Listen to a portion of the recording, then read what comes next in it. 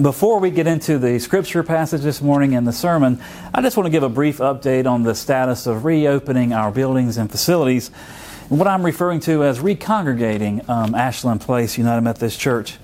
In 2008, I was ordained an elder in the United Methodist Church, and the question that the bishop asked those being ordained as elders and deacons was, will you follow the general rules of the United Methodist Church? And these rules are pretty simple.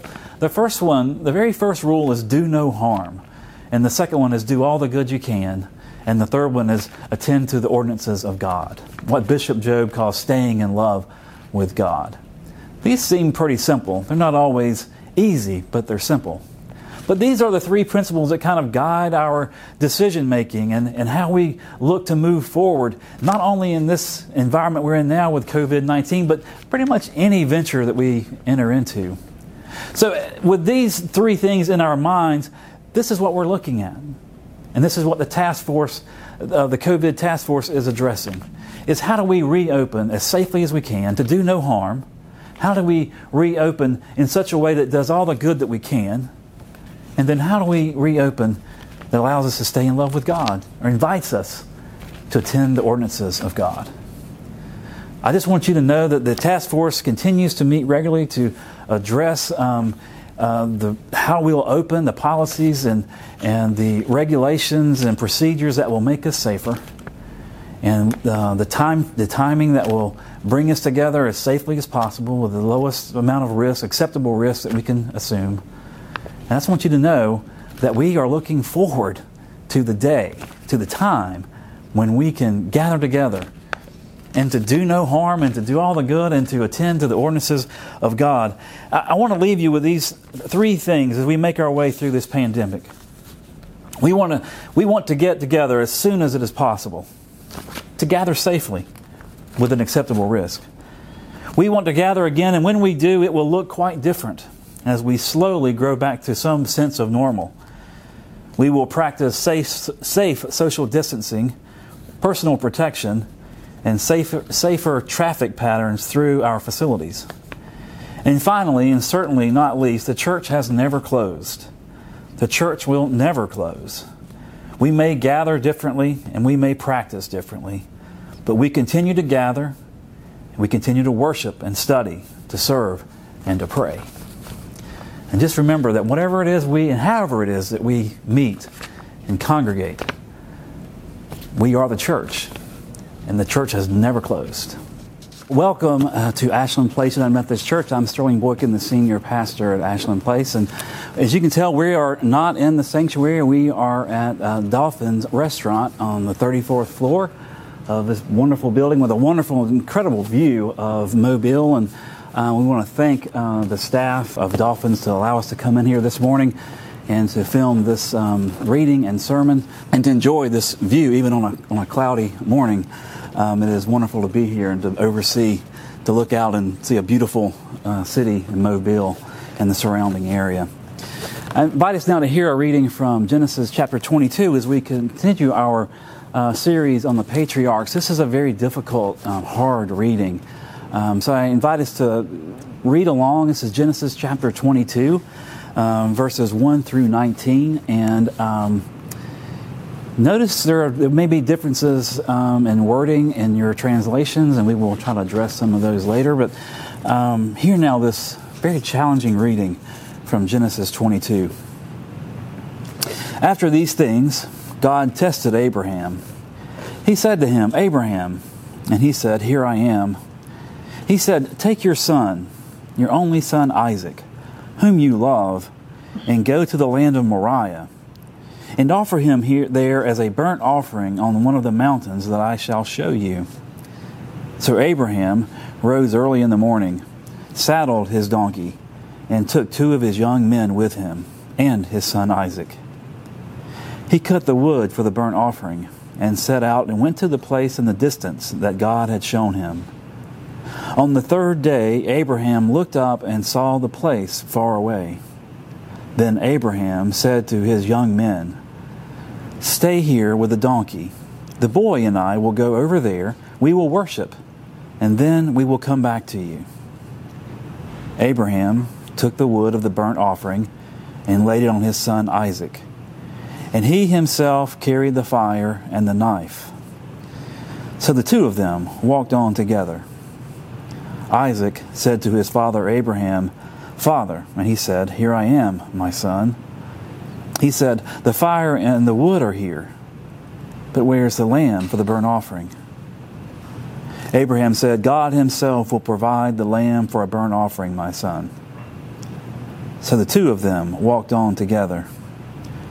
When they came to the place that God had shown him, Abraham built an altar there and laid the wood in order.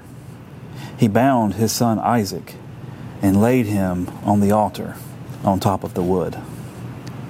Then Abraham reached out his hand and took the knife to kill his son. But the angel of the Lord called to him from heaven and said, "Abraham, Abraham." And he said, "Here I am." He said, "Do not lay your hand on the boy or do anything to him, for now I know that you fear God, since you have not withheld your son, your only son, from me." And Abraham looked up and saw a ram caught in a thicket by its horns. Abraham went and took the ram and offered it up as a burnt offering instead of his son. So Abraham called the place, "The Lord will provide," as it is said to this day, "On the mount of the Lord it shall be provided." The angel of the Lord called to Abraham a second time from heaven and said, "By myself I have sworn, says the Lord, because you have done this, and have not withheld your son, your only son. I will indeed bless you, and I will make your offspring as numerous as the stars of heaven, and as the sand that is on the seashore. And your offspring shall possess the gate of their enemies, and by your offspring shall all the nations of the earth gain blessing for themselves, because you have obeyed my voice." So Abraham returned to his young men, and they arose and went together to Beersheba. And Abraham lived at Beersheba. And this is the word of God for the people of God. Thanks be to God. I can't imagine as a father hearing what Abraham heard in his mind and in his heart. To take his son, his beloved son, and to travel 3 days, climb a mountain, and then lay his son down on this altar, a burnt offering, as an offering to God. What a challenge, what a test. But as a Christian pastor, I can hear in this passage something about loyalty. How loyal is Abraham to God? Is his loyalty lie to his family, to his favored son, to this promise he has been given, and for some nearly 40 years raised this son up? Is that where his loyalty lies? Or is his loyalty lie with God, who made the promise? Who made the promise real and possible? Where does his loyalty lie? There's something in this concept and idea of loyalty that makes sense as a Christian pastor. This challenge, this test of loyalty is with us every day. How do we place our loyalty with God every day? Among all the other ideas, notions, people, things, places that we can opt to place our loyalty. As a Christian minister, I can, and a Christian preacher, I can certainly understand how this episode foreshadows God's offering of His only Son, His beloved, as a sacrifice to the whole world, for all of humanity, and for the glory of God. That foreshadowing makes sense as a Christian minister. And the grace found in this episode, when the Lord's angel stops Abraham's hand from doing any harm to his son. And looking forward, a vision cast so far out in time and place and eternity that Abraham or anyone could imagine. That makes sense for me as a Christian preacher. But how do we take this very difficult passage and not just take the easy way and say, this is the way I want to look at it as a Christian, a pastoral sense, or a Christian preaching proclamation sense, and foreshadowing of Christ. Certainly these are valid, reliable options. But maybe there's more here, and if we're not careful, we will overlook some of the things that are happening in this episode.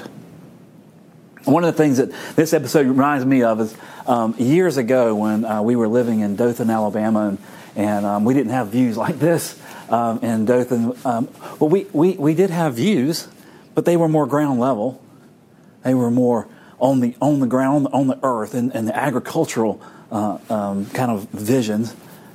We had this wonderful season of a youth group and a wonderful ministry in our youth ministry there, and we took a trip, and we took the youth group up to Atlanta for just kind of a retreat. And one of the things we did while we were there is we went to Six Flags amusement park, and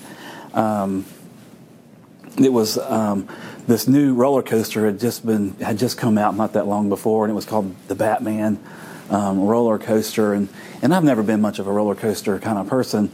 I don't like being spun out of control and turning upside down and corkscrews and loops, and it's just not my thing. But there were a couple of youth, Susan and Kitty, they really wanted me to ride this roller coaster with them, and they kept on and kept on. So finally I relented and I said, okay, I'll ride the roller coaster with you.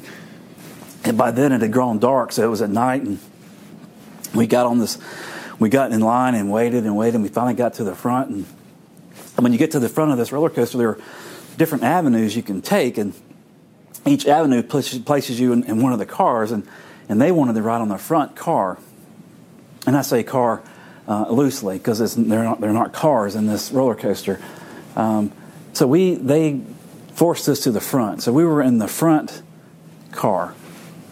And so finally when our turn came up, and I'm sitting there watching this thing take off and come back and take off and come back, and it was our turn, and I hesitantly and with great reservations went in first and sat down on this, I guess is a seat, more of a cushion, and it had a bar that came down and fastened in, and your feet dangle, and there's nothing surrounding you other than this safety bar that kind of closes you in and holds you in place.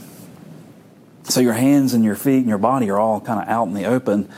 And we're in the front, so there's nothing, literally nothing in front of me. And then Susan and Kitty there's three to each car, and we took off. And it starts off real slow, but it doesn't take very long for speed to build up. And I'm pretty anxious about it, and I look over and they're just beaming, grinning, ear to ear. Can't wait for my expression. And so as the speed builds up, all of a sudden we just take this drop and we just enter this corkscrew of a turn. I didn't even know it was there. I never saw it coming. Next thing I knew, my stomach was gone and my head was thrown back, and my eyes were shut, and all I could hear was the cars racing down the track and them laughing. I never saw any turn, any drop, any lift, nothing this entire ride. And that's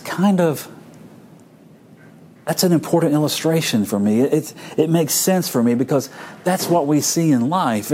Life brings corkscrews and loops and drops and turns and lifts and hills and valleys, and we can only live in that moment, experiencing each moment. And that's where Abraham was, experiencing the moment of God calling him to journey 3 days, to climb a mountain, to offer a sacrifice.